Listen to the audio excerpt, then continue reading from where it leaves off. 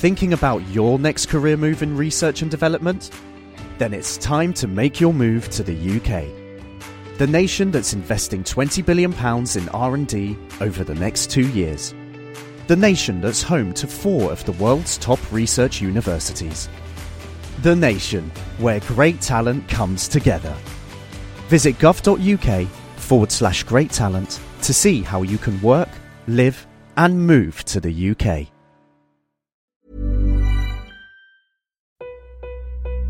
I have you loud and clear. Hello. Welcome. Science. And that is to say, physics, medicine, nature, or space, time, the brain, life, the universe. Hello, this week, what exactly is a nebula? Can you cure yourself of diabetes? And are some groups of people better at driving than others?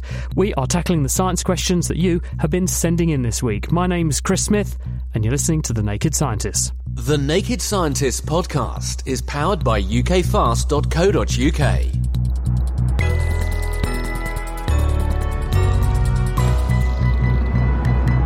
As we say, it's a Q&A show this week. You provide the questions, we provide the answers. And here to help me do that is our panel of guests.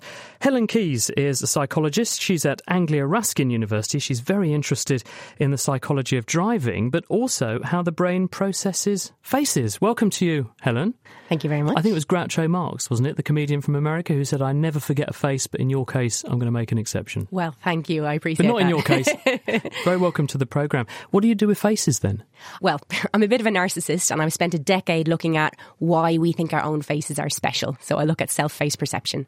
And what's the link to driving? Is that so you can remember the face of the person that you hit? That's an excellent idea for my next study. But no, the link is visual perception. I'm really interested in how the brain processes things. Thank you, Helen. Sitting next to Helen is Matt Bothwell. He's from the Institute of Astronomy in Cambridge. And what have you got sitting in front of you? You've got something there. I do. I have a slightly strange thing called a stelloscope. If you imagine a black kaleidoscope with some date and time dials on the sides, what it is, when you look through it, instead of seeing a kaleidoscope, you see an image of the night sky. And it's a bit like a precursor to these apps you get on your phone nowadays that show you what's in the sky. It's a bit of an old-school analogue version of that. Do you know where to look to see heavenly bodies? Exactly. Or if you look in the sky and you want to know what's that, this will tell you.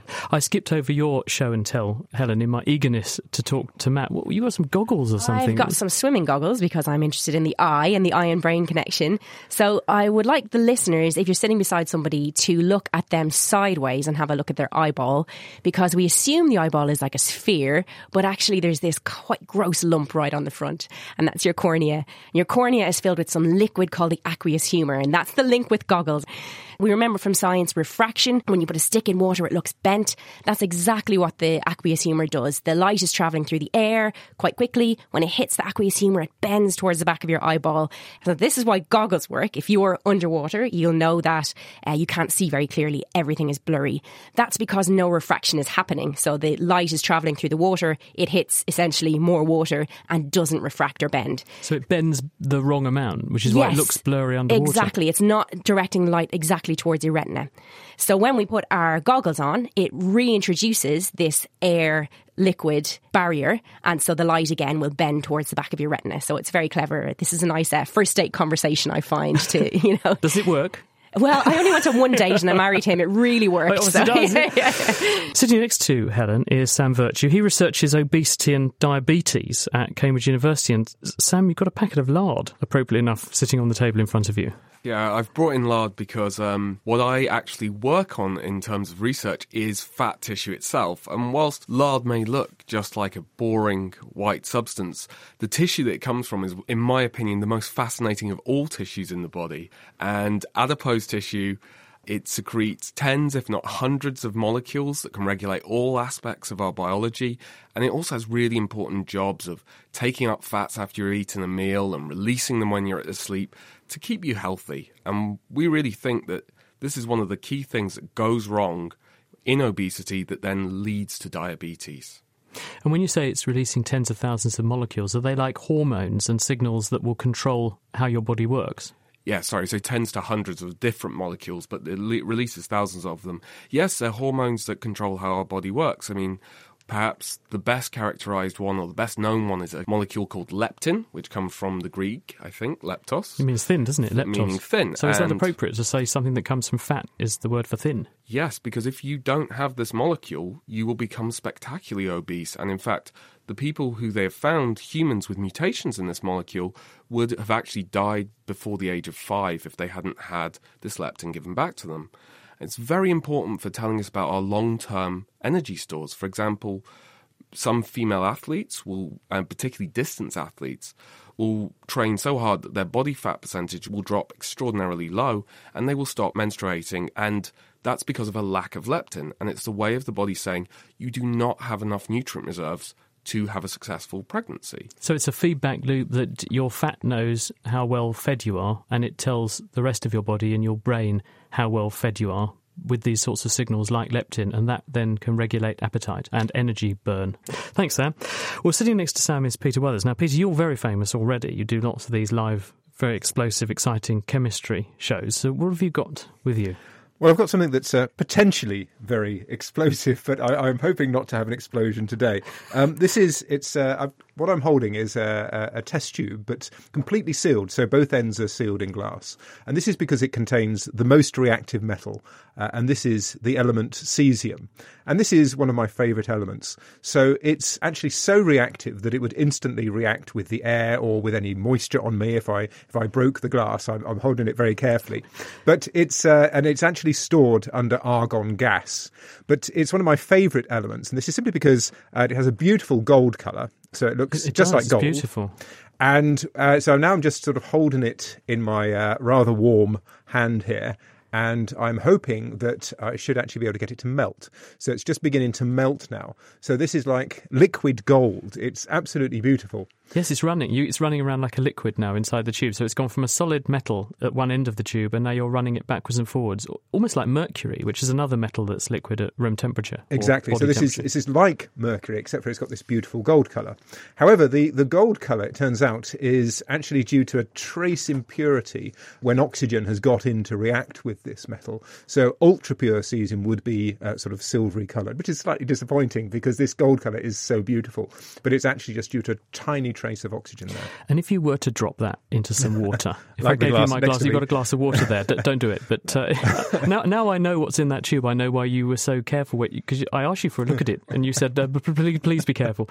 Now I know why. But what would happen if you put that in the water? Because people have seen the blob of sodium and the blob of potassium that's dropped into water at school. We do that quite routinely. What would happen with the cesium? So this also explodes very violently. But unlike the sodium and the potassium, they are actually lighter than water. So they fizz around on the surface, which is lovely. Cesium is more dense. This sinks to the bottom, and this is, potentially very reactive indeed. In fact, it's actually the most reactive metal in the periodic table. Now, I'm sure there'll be some people screaming at the radio saying, oh, what about francium that's underneath cesium? But actually, there are some interesting features.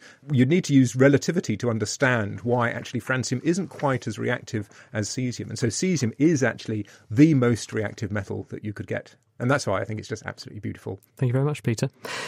Now, let's just start off with some questions because, Matt, I've got this for you. Mikolek has got in touch on our forum. That's nakedscientist.com/forum. It's a great venue, by the way, to ask and answer science questions on any topic. What he has said is whether size matters. And he's specifically saying, would the size of a host planet determine the size of the life forms that might evolve and grow there? So I really like this question. I think we should probably start with the caveat right at the beginning, which is that we only know of life on one planet, which is Earth.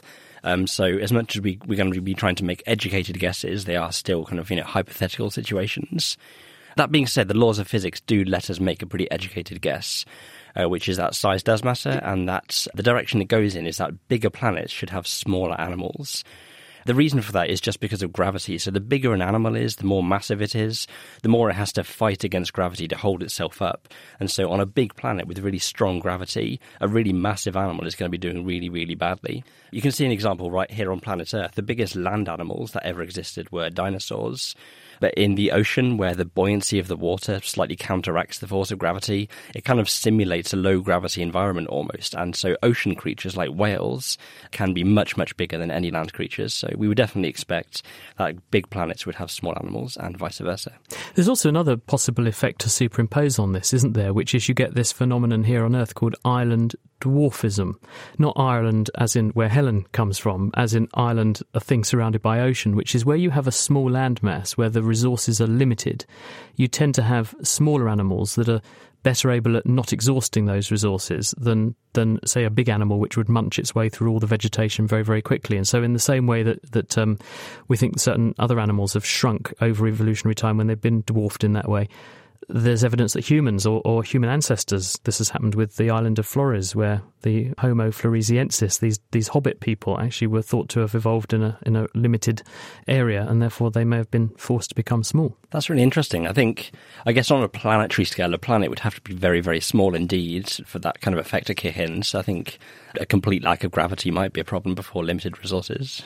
Thank you, Matt.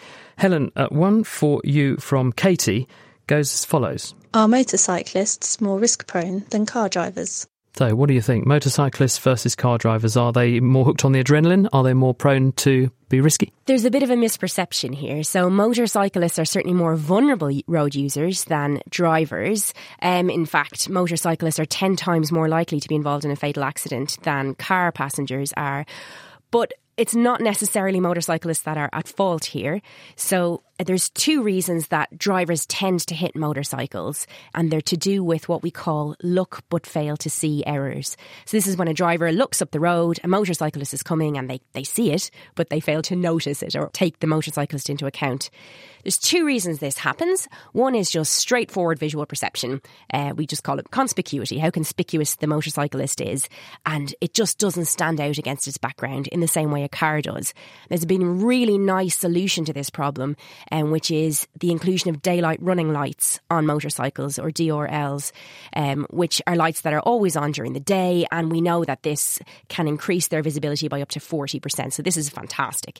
But I'm much more interested in the other type of error, the other look but fail to see error, which is cognitive conspicuity error, which is when drivers see the motorcyclist but almost don't register the motorcyclist.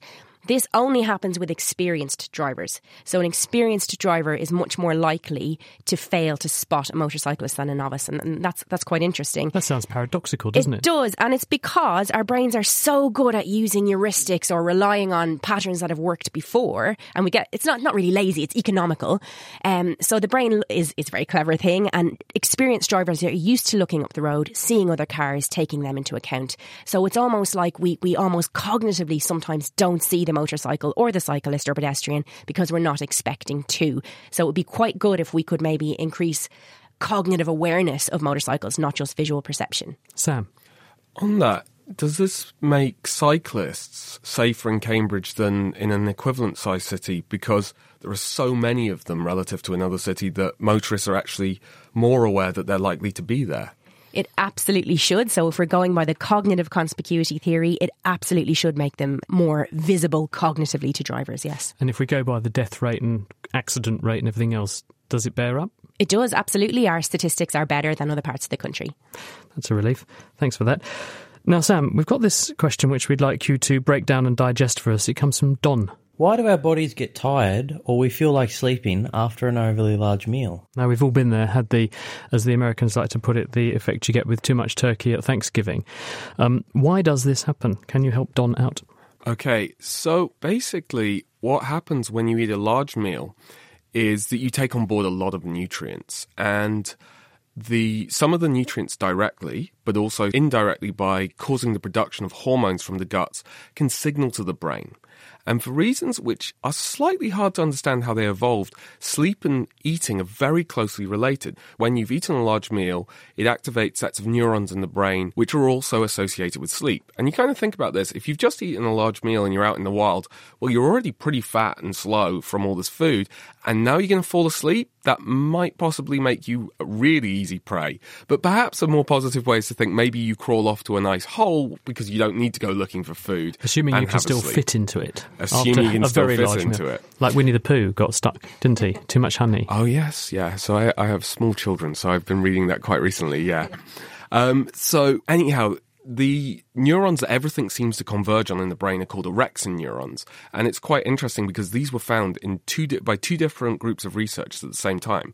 One group found them in mice, and they called them orexin neurons because the mice were fat. So they assumed that this was something involved in eating. However, the other group that found them in dogs.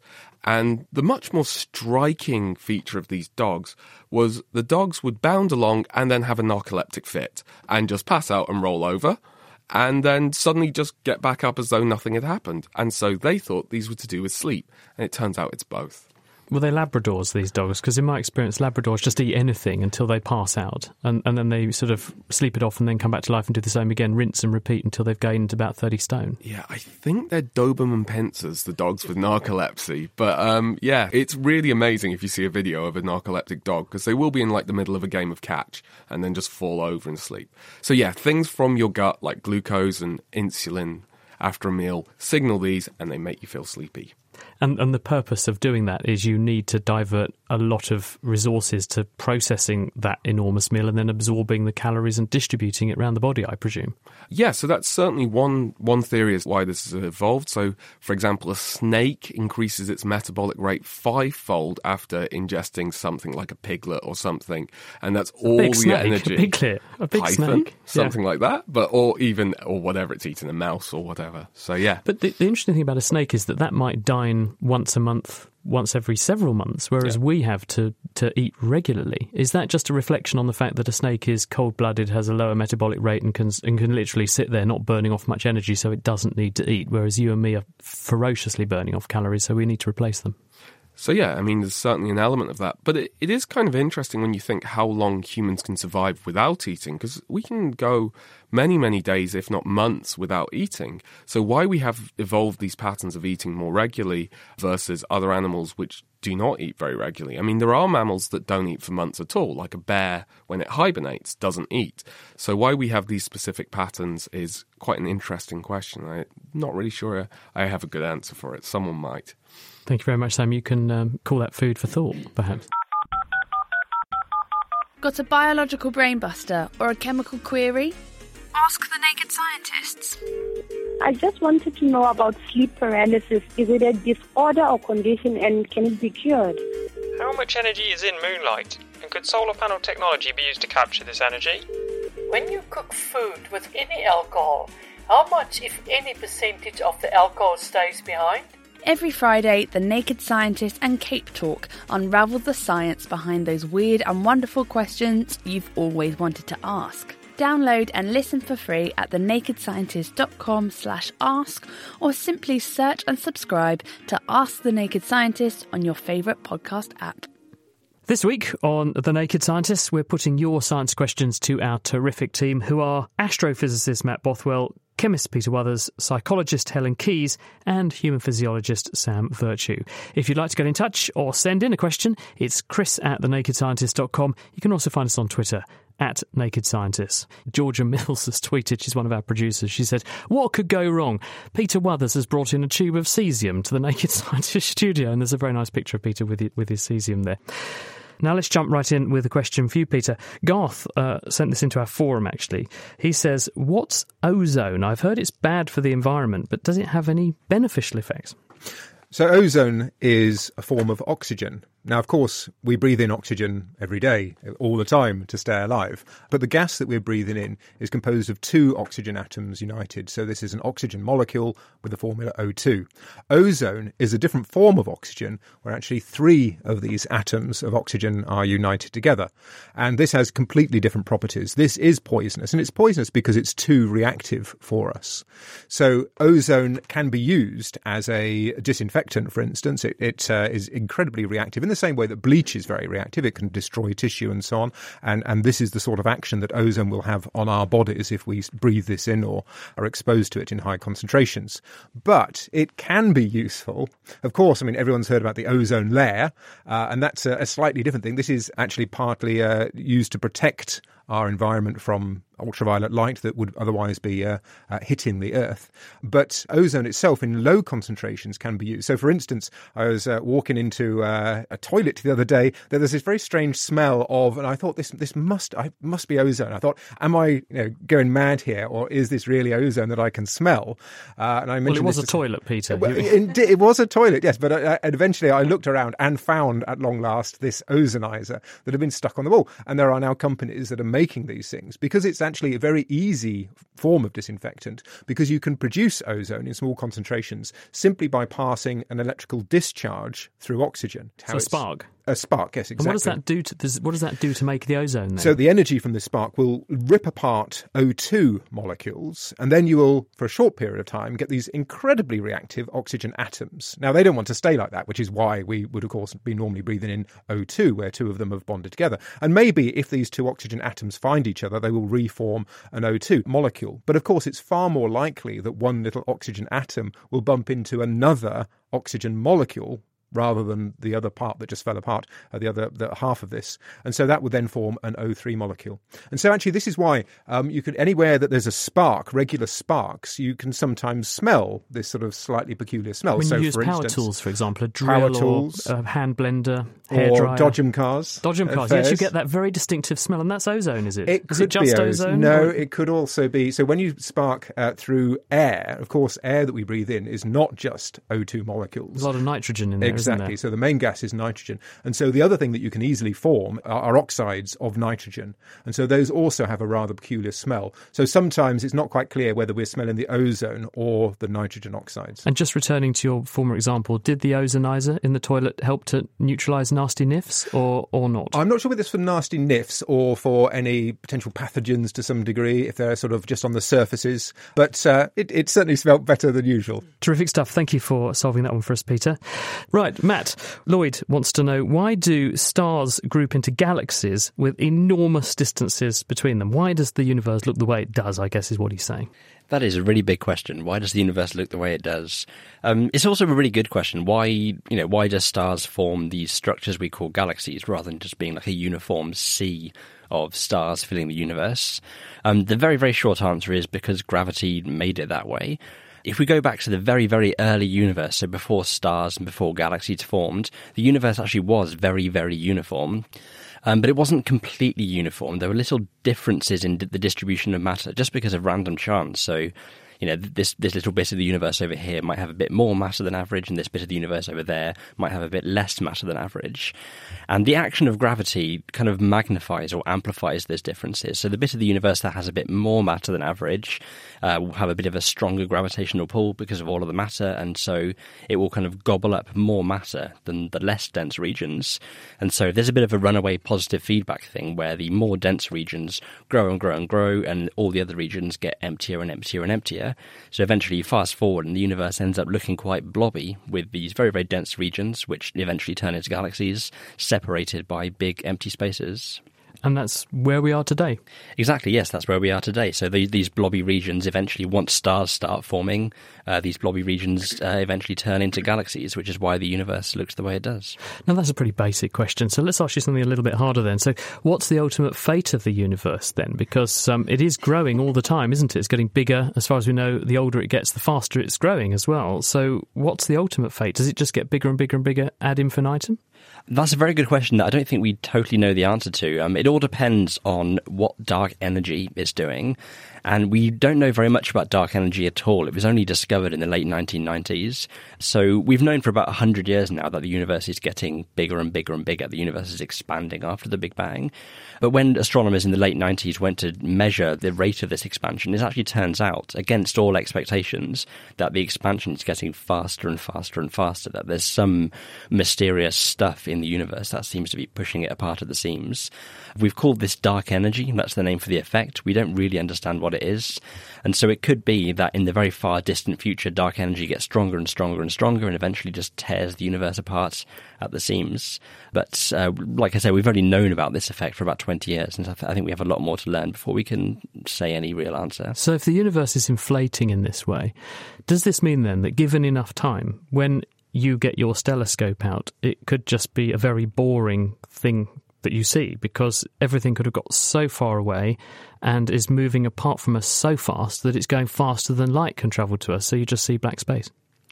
That could be true. So there's this concept in cosmology called the cosmic horizon. So very much like we have a horizon on Earth, it's parts of the Earth that we can't see because the surface kind of curves away from us.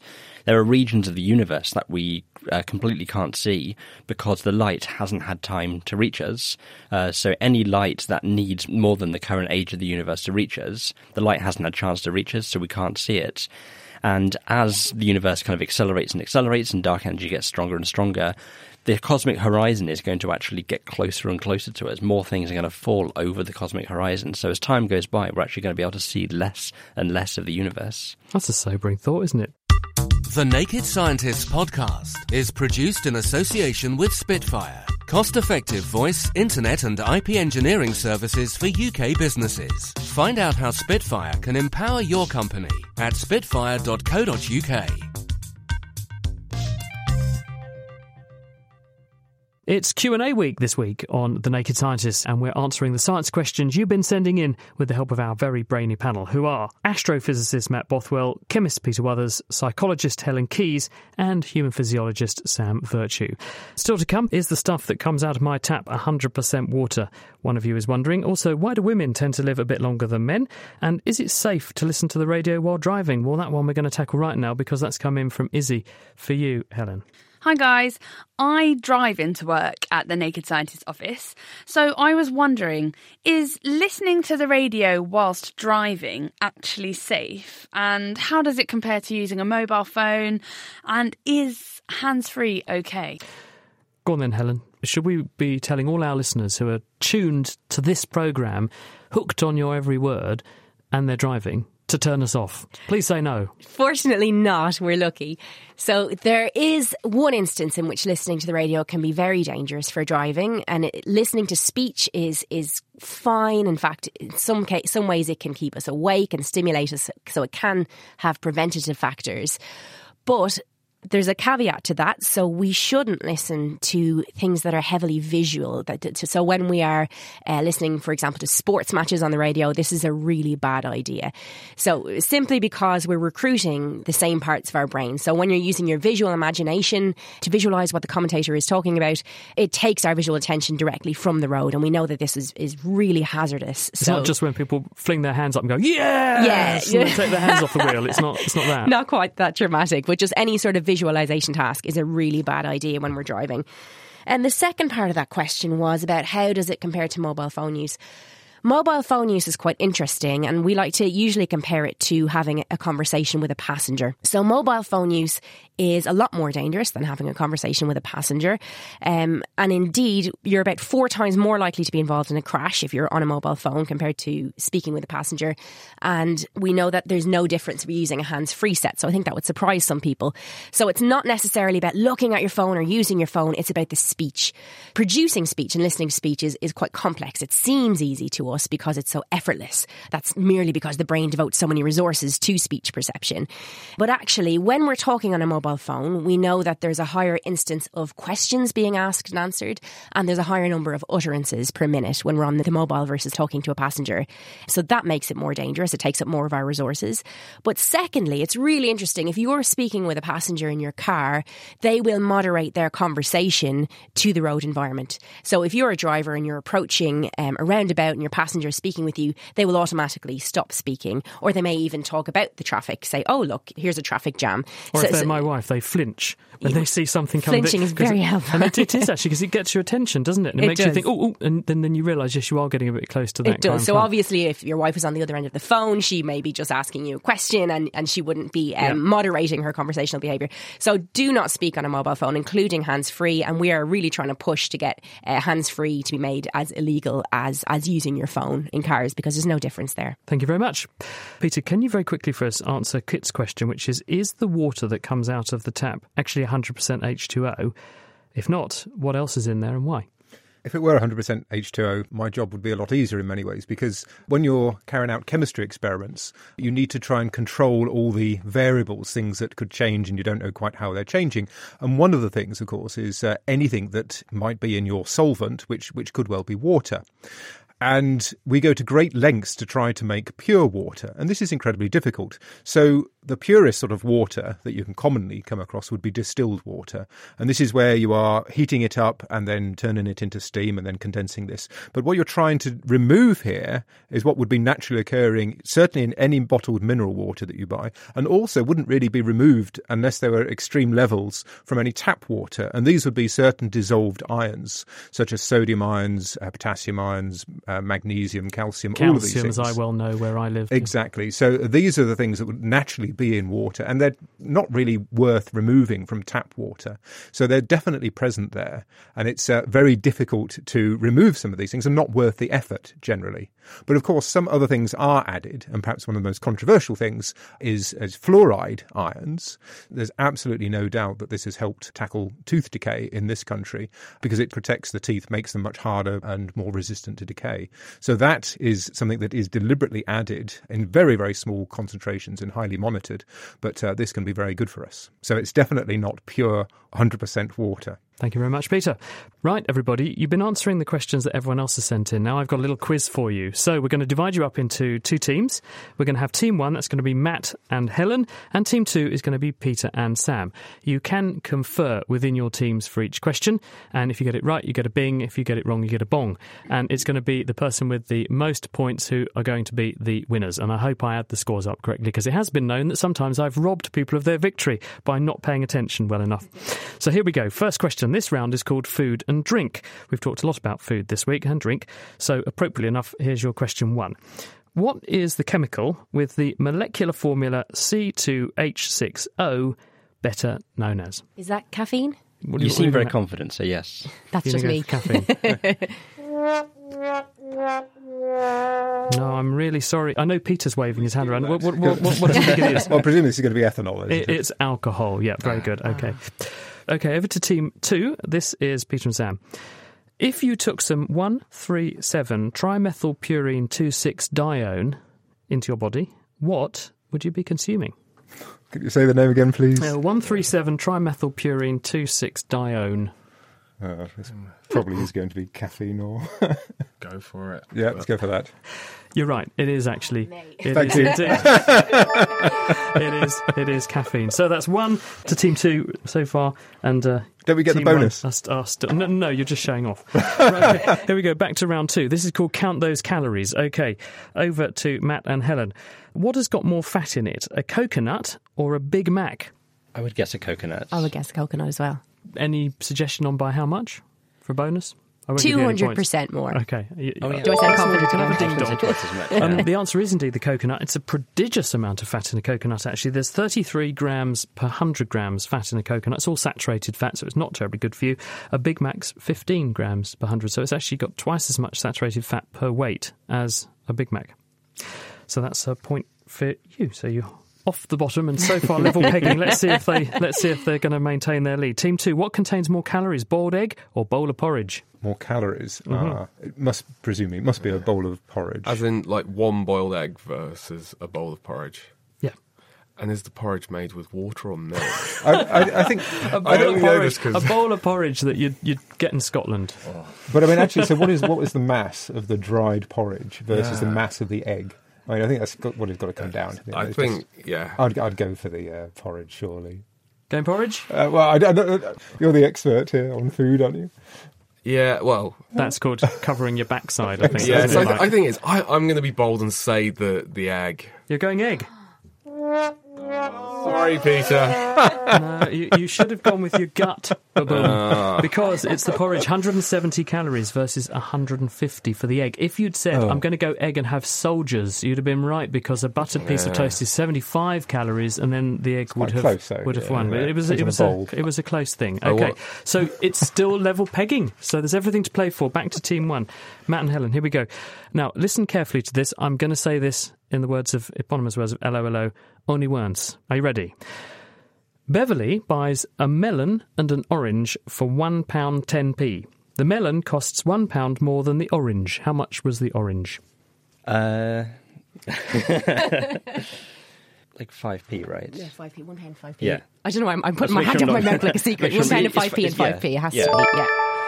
You've got a psychologist on your team, you see, so they don't fall for tricks I also like lecture that. in statistics. Yes, it's a trick. So I had to get that one right. Everyone, when they hear it, immediately subtracts one thing, I think it goes 10 pence. Yeah. And actually, it's not. It is indeed Not 5p. us, though. And we will publish the answer on the Naked Scientist website, actually worked out with algebra to prove to you, if you don't believe us, the orange is 5 pence. Right, so that's a point for Team 1. So that's 2 points to Team 1 so far and 1 point to Team 2. So to stay in the game, Team 2, you've got to get this one right. Listen very carefully. I shall say this only once. 2 fathers and 2 sons sit down to breakfast together. They eat 3 eggs exactly. Exactly. Everyone has an egg. How? 2 fathers and 3 sons. 2 fathers and 2 sons. 2 fathers and 2 sons. Sit down for breakfast. Is it possible one of them has an egg and doesn't eat it? It's a nonsense answer. Is that your answer? No. Whether a grandfather or something or whatever. Yes. Yes, grandfather and son and his son. I don't believe it. Got away with it. Yes, that's absolutely right. One of the fathers is a grandfather, so therefore the other father is both a son and a father. There are 3 people at the table. You just assume, first of all, that there are 4. Trick question. OK, it's a tie, which means it goes to our tiebreaker. This is a Guinness Book of Records tiebreaker. Everyone's involved, so the nearest answer is going to win. So what I'm going to do is ask you to confer, and then you will produce an answer each, and the person with the closest answer is going to get the prize beyond price, which is the Naked Scientist Big Brain of the Week. OK, according to the Guinness Book of Records, Otto the English Bulldog has skateboarded, that means pushed once and then sat on the skateboard through the longest human-made tunnel. That's as in skateboarding between people's legs. How many people were in the record-setting line that Otto, the English Bulldog, skateboarded through? Confer now. You've got a couple of seconds. Is this pushing continuously or no, one push? No, it says it, as I clearly read, Pete. You just weren't listening properly. It says pushed once, then just sat on the skateboard. And was he or she on a hill? Doesn't matter. It's irrelevant. Yeah, exactly. You're going to crash into the side, isn't he? But it is a Guinness Book of Records. It's a yeah, but how many people are going to be doing that? Okay, going to hurry you. All right. Okay, so we'll come to Team 1 first. Say a number of humans in a row. 20. 20, You're going to go 20. What do you think? Team 2. Well, 25, not... Yeah, we had 25 as well. Yeah, we said 25. The answer is 30. Oh. Otto likes hanging out with his best mate and fellow bulldog Lola, who apparently also is fond of skateboarding. So, Team 2, you have clinched victory from the jaws of defeat, and you are this week's Naked Scientist Big Brains. Give yourselves a big round of applause. I said a big round of applause. It's like that was a very half-hearted round of applause.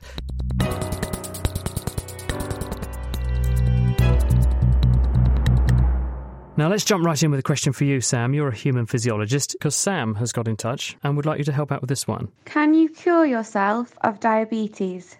So can you cure your own diabetes? Well, the short answer is some people can, and it's probably worth giving it a go. A lot of this research came from patients who were going to be undergoing bariatric surgery. And one of the things they aim to do before people have the surgery, because it's quite hard to do surgery with lots and lots of fat around, is to try and get them to lose some weight. So they put them on very low-calorie diets for several weeks ahead of the surgery. And they actually find these were pretty beneficial.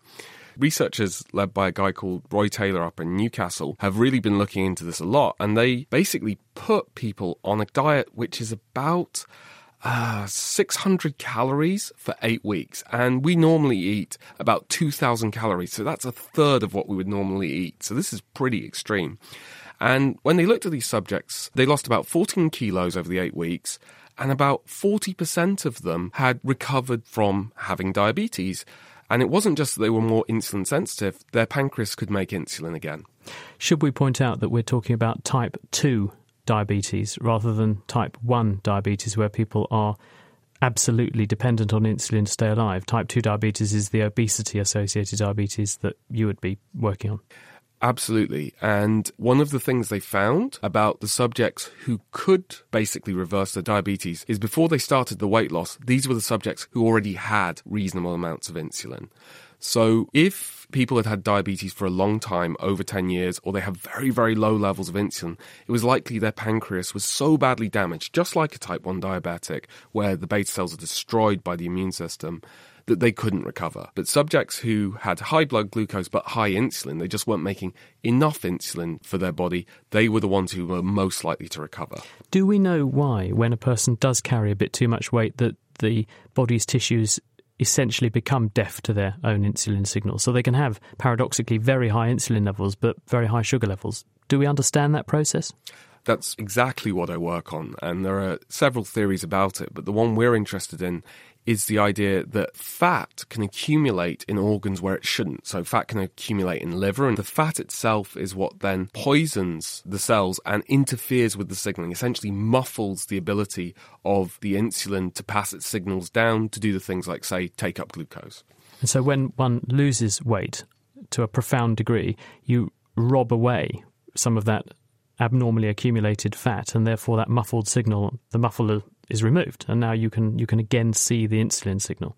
Indeed, and also fat can actually interfere with the production of insulin by the pancreas. And one of the things they saw in the study was in the subjects who particularly recovered well, they had much greater reductions in lipid within their pancreas. So yes, that's very reasonable. Thank you very much, Sam. Peter, one for you. D says, we say that acids burn, but they're not necessarily hot. So how is this different to something like boiling water? And I just want to link on, because we also heard from Jake on a similar theme, who says, what naturally occurring substances also have the most extreme pHs? If you could sort of tack that one on too, please, Peter. Yes, so of course the burn that we're talking about here is actually just damage to the tissue, and that's the thing. And that's actually, of course, that our tissue can be relatively easily damaged. An easy way to do this is to pick up something hot, and that's going to damage the tissue there. But actually you can get burns from, of course, cold things. And so we were talking earlier about liquid air being extremely cold. If you were to certainly tip your finger into liquid air, and I do not recommend this for any period of time, you would destroy all the tissue there. But a small splash on you may well cause a burn as well. But of course, yes, you can indeed also get burnt by acids. And again, this is just causing damage to the tissue. We normally have mechanisms to control very precisely the pH of the fluids in our tissue and so on. And adding concentrated acid is absolutely very far away from these normal conditions, which is why the damage is going to take place. But this is rather interesting. So tagging this on to the other question about the extremes of pH, actually it is possible to find incredibly acidic solutions in nature. And this is in certain mines, notably ones that have pyrites. So this is iron sulfide, a form of iron sulfide with the chemical formula FeS2. And this reacts with oxygen and water and can produce incredibly strong, powerful solutions of sulfuric acid. And then to tie these two together, actually, there's a beautiful story from the Middle Ages in various books on stones and so on. It's called the fire stone, which probably is actually because you can use it to start fires by smashing into a flint. But actually, there are also descriptions that if you squeeze this tight in your hand, it will burn it.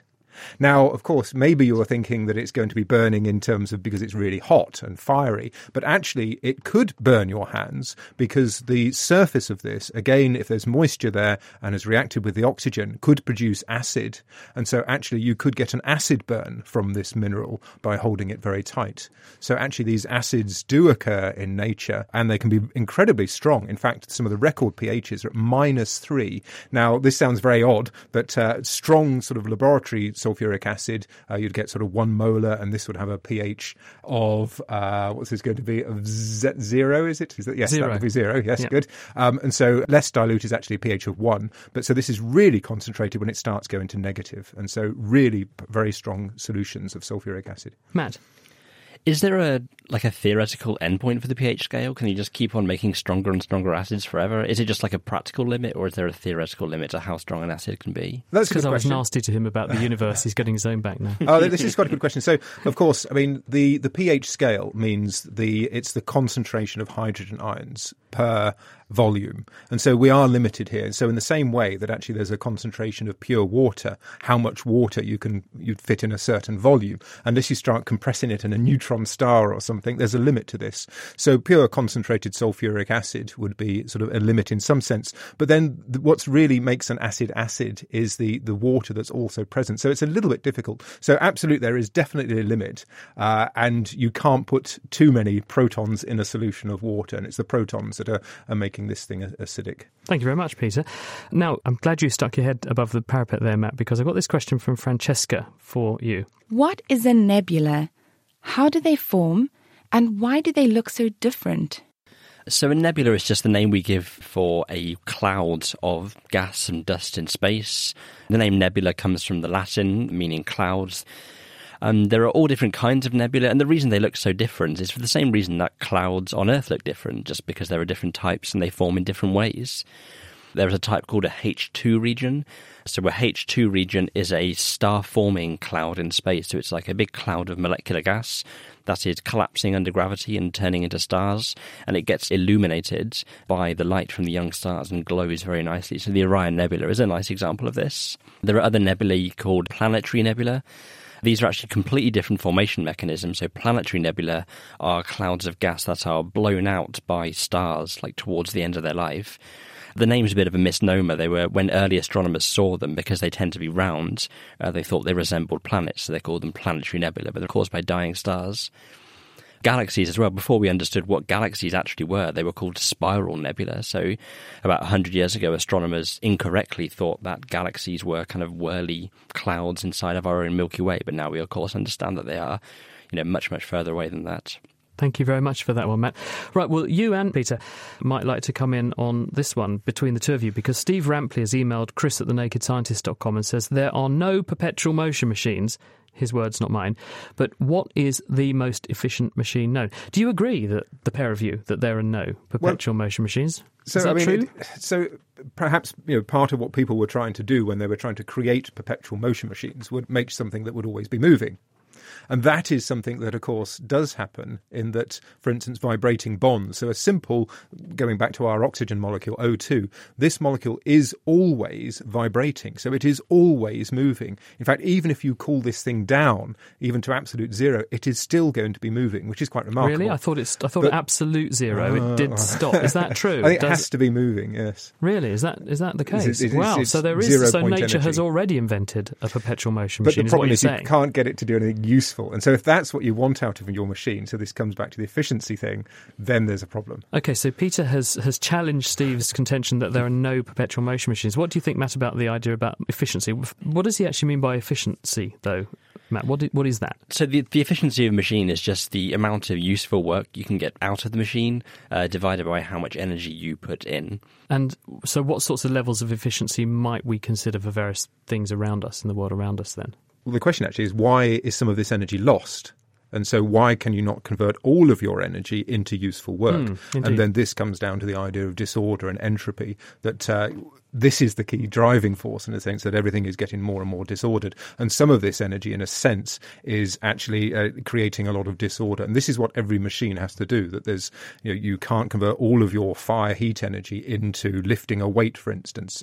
Something is always going to be lost. Indeed, a coal-fired power station's 50% efficient, isn't it? Between 30 and 50%. A car is about 30% efficient. So in other words, 70% of the fuel that you burn does not turn into movement of your car, which seems ridiculous, doesn't it, when we put it in those terms? It sounds pretty ridiculous. I think some of the more efficient engines would then be working on fuel cells, which is a very efficient way to get that energy out of the chemical energy there. And this is where you're exploiting the energy in bonds between components, isn't it, to actually make bonds in order to release some energy? Yep. But even so, it is absolutely impossible to convert 100% of your energy into useful work energy. So you're never going to get to 100%.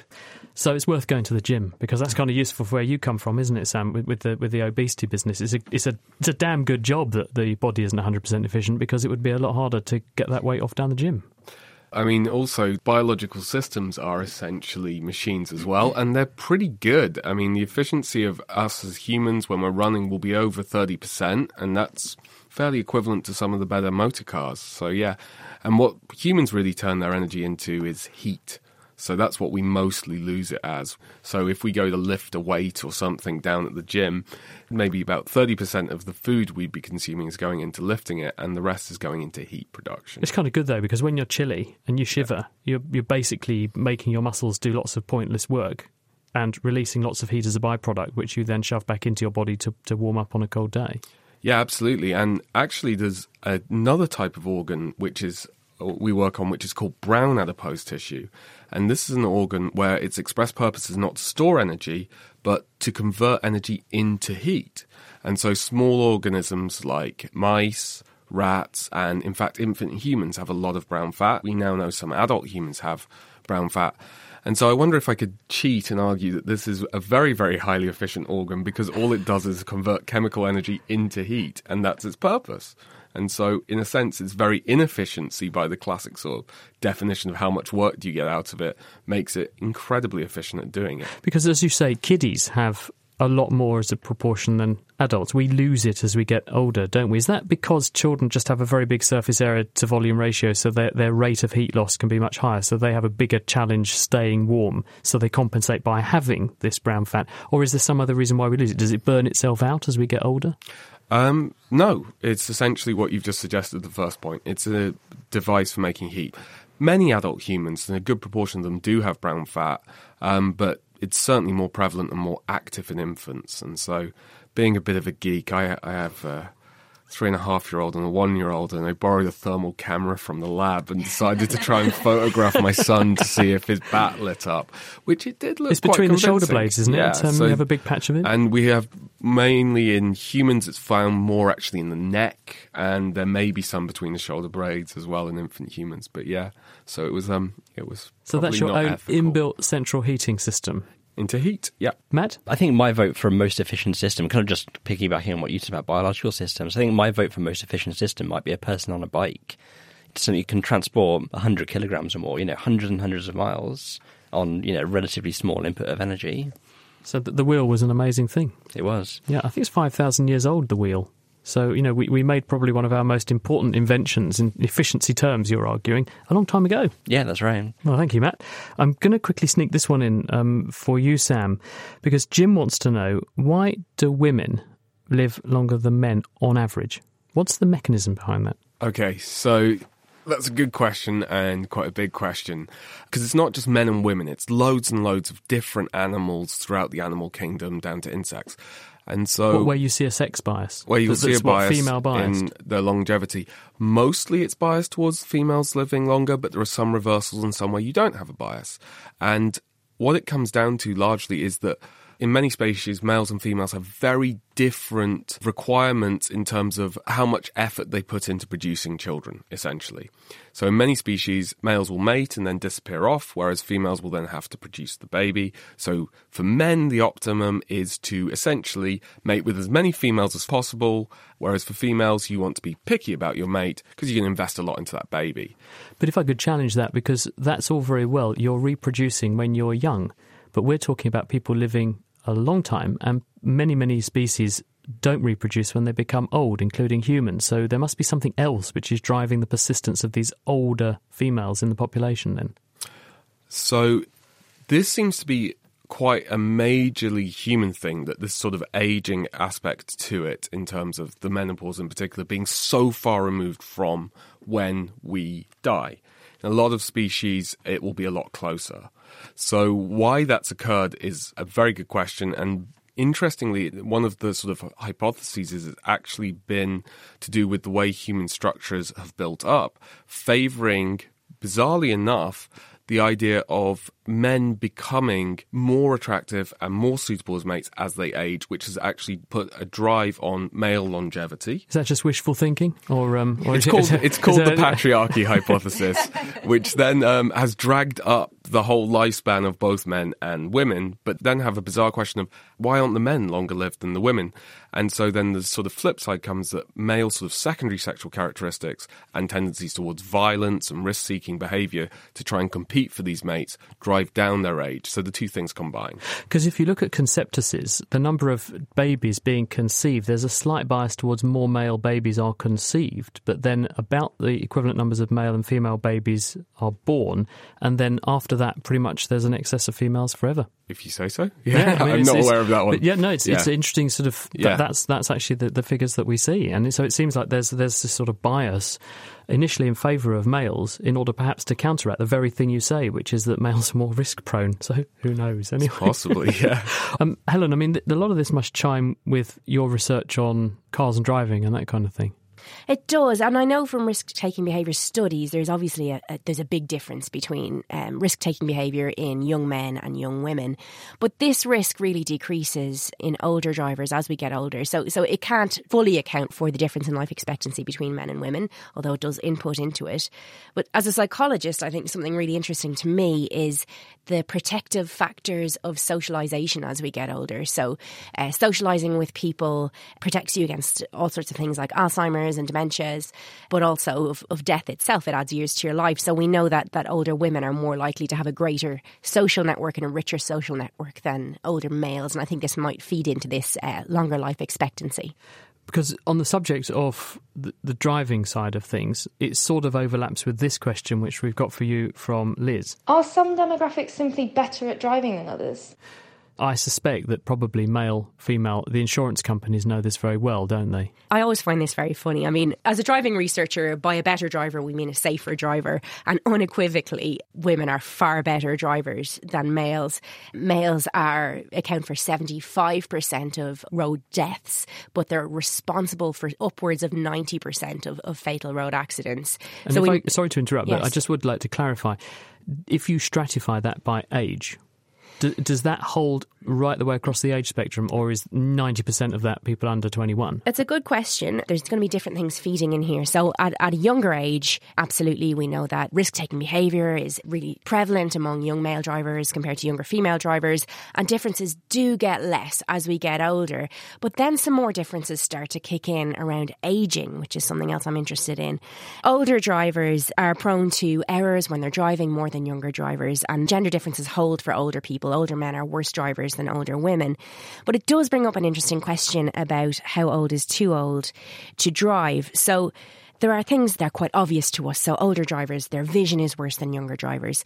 As we get older, we lose flexibility in our lenses. So our ability to focus on distances gets worse. Our peripheral vision gets worse. But really importantly for night driving, the ability of our pupils to enlarge and take in light gets worse as we get older, and it becomes quite fixed. So our night vision really suffers as we become old.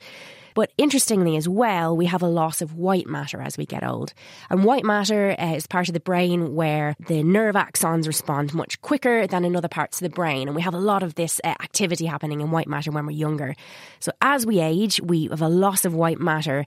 And these differences can't really be corrected for. These slower responses, we can't correct for them just with glasses and hearing aids and better vision. Our brain actually responds more slowly as we get older. Indeed, the white matter is the connections between different bits of the brain, isn't it? So if you lose those connections, I suppose the bandwidth, the processing throughput rate the brain can handle is going to diminish a bit as we get older. Absolutely right. So we have myelin sheaths on these nerve axons transmitting information that makes information go really fast. And if we lose that, it's really irreparable. We can't really compensate for that loss. There was a very interesting story in the news recently where police in 3 areas of the UK are going to start mandatory eyesight testing for every motorist that they stop. And this is related to something called Cassie's Law, where an 87-year-old male driver was pulled over and tested by police for his eyesight, and he didn't pass that eyesight test, but yet was allowed to continue driving. We know that if we bring in these mandatory eyesight tests for elderly people, it can have a real impact. And we ask how old is too old to drive. At the moment, if once you hit 70 in the UK, you have to renew your licence every 3 years. So that might be a bit protective, but really it's going to be on self-report about whether your vision is still appropriate for driving. So, you know, road safety researchers would like to propose maybe that once you hit 70, there are mandatory eye tests involved. And not just eye tests, but like I talked about, this loss of white matter and this slowing of responses, perhaps even mandatory driving tests every year or more frequently once you hit 70 years of age. You never know, though. By the time us lot hit 70 years of age, perhaps we won't be driving anyway. So this problem might sort of get solved by technology. We may be dumping ourselves off in our driverless car, and it won't matter if we can even not see at all. We'll get where we need to go quite safely. I hope so, because I think driverless cars are absolutely the future, although it would do me out of a bit of a job. But I think there is something to balance here. When we say that as a demographic, older drivers are more dangerous than younger drivers, we have to look at relative versus absolute risks. So relatively, older drivers are more error prone than younger drivers, but at an absolute level, they make far fewer journeys. And when they do make journeys, they travel far fewer miles, far less distance. So on an absolute scale, really, if we were to target road safety, we'd probably still just be aiming at younger males and getting them all off the road now. Thanks, you've just offended 99%. No, I'm just kidding. Probably about 95% of our listenership. Thank you very much for that, Helen. On that note, we must leave it because we have run out of time. But I have to say a very big thank you to our panel this week, who are Matt Bothwell, Helen Keyes, Peter Wuthers and Sam Virtue. Katie Hayler and George Mills put the programme together. Do join us at the same time next week when we'll find out whether the North Pole is about to become the South Pole. We'll be exploring the Earth's magnetic flip. Do join us to find out what the consequences might be. The Naked Scientist comes to you from Cambridge University and it's supported by the EPSRC and Rolls-Royce. I'm Chris Smith and thank you very much for listening. Goodbye.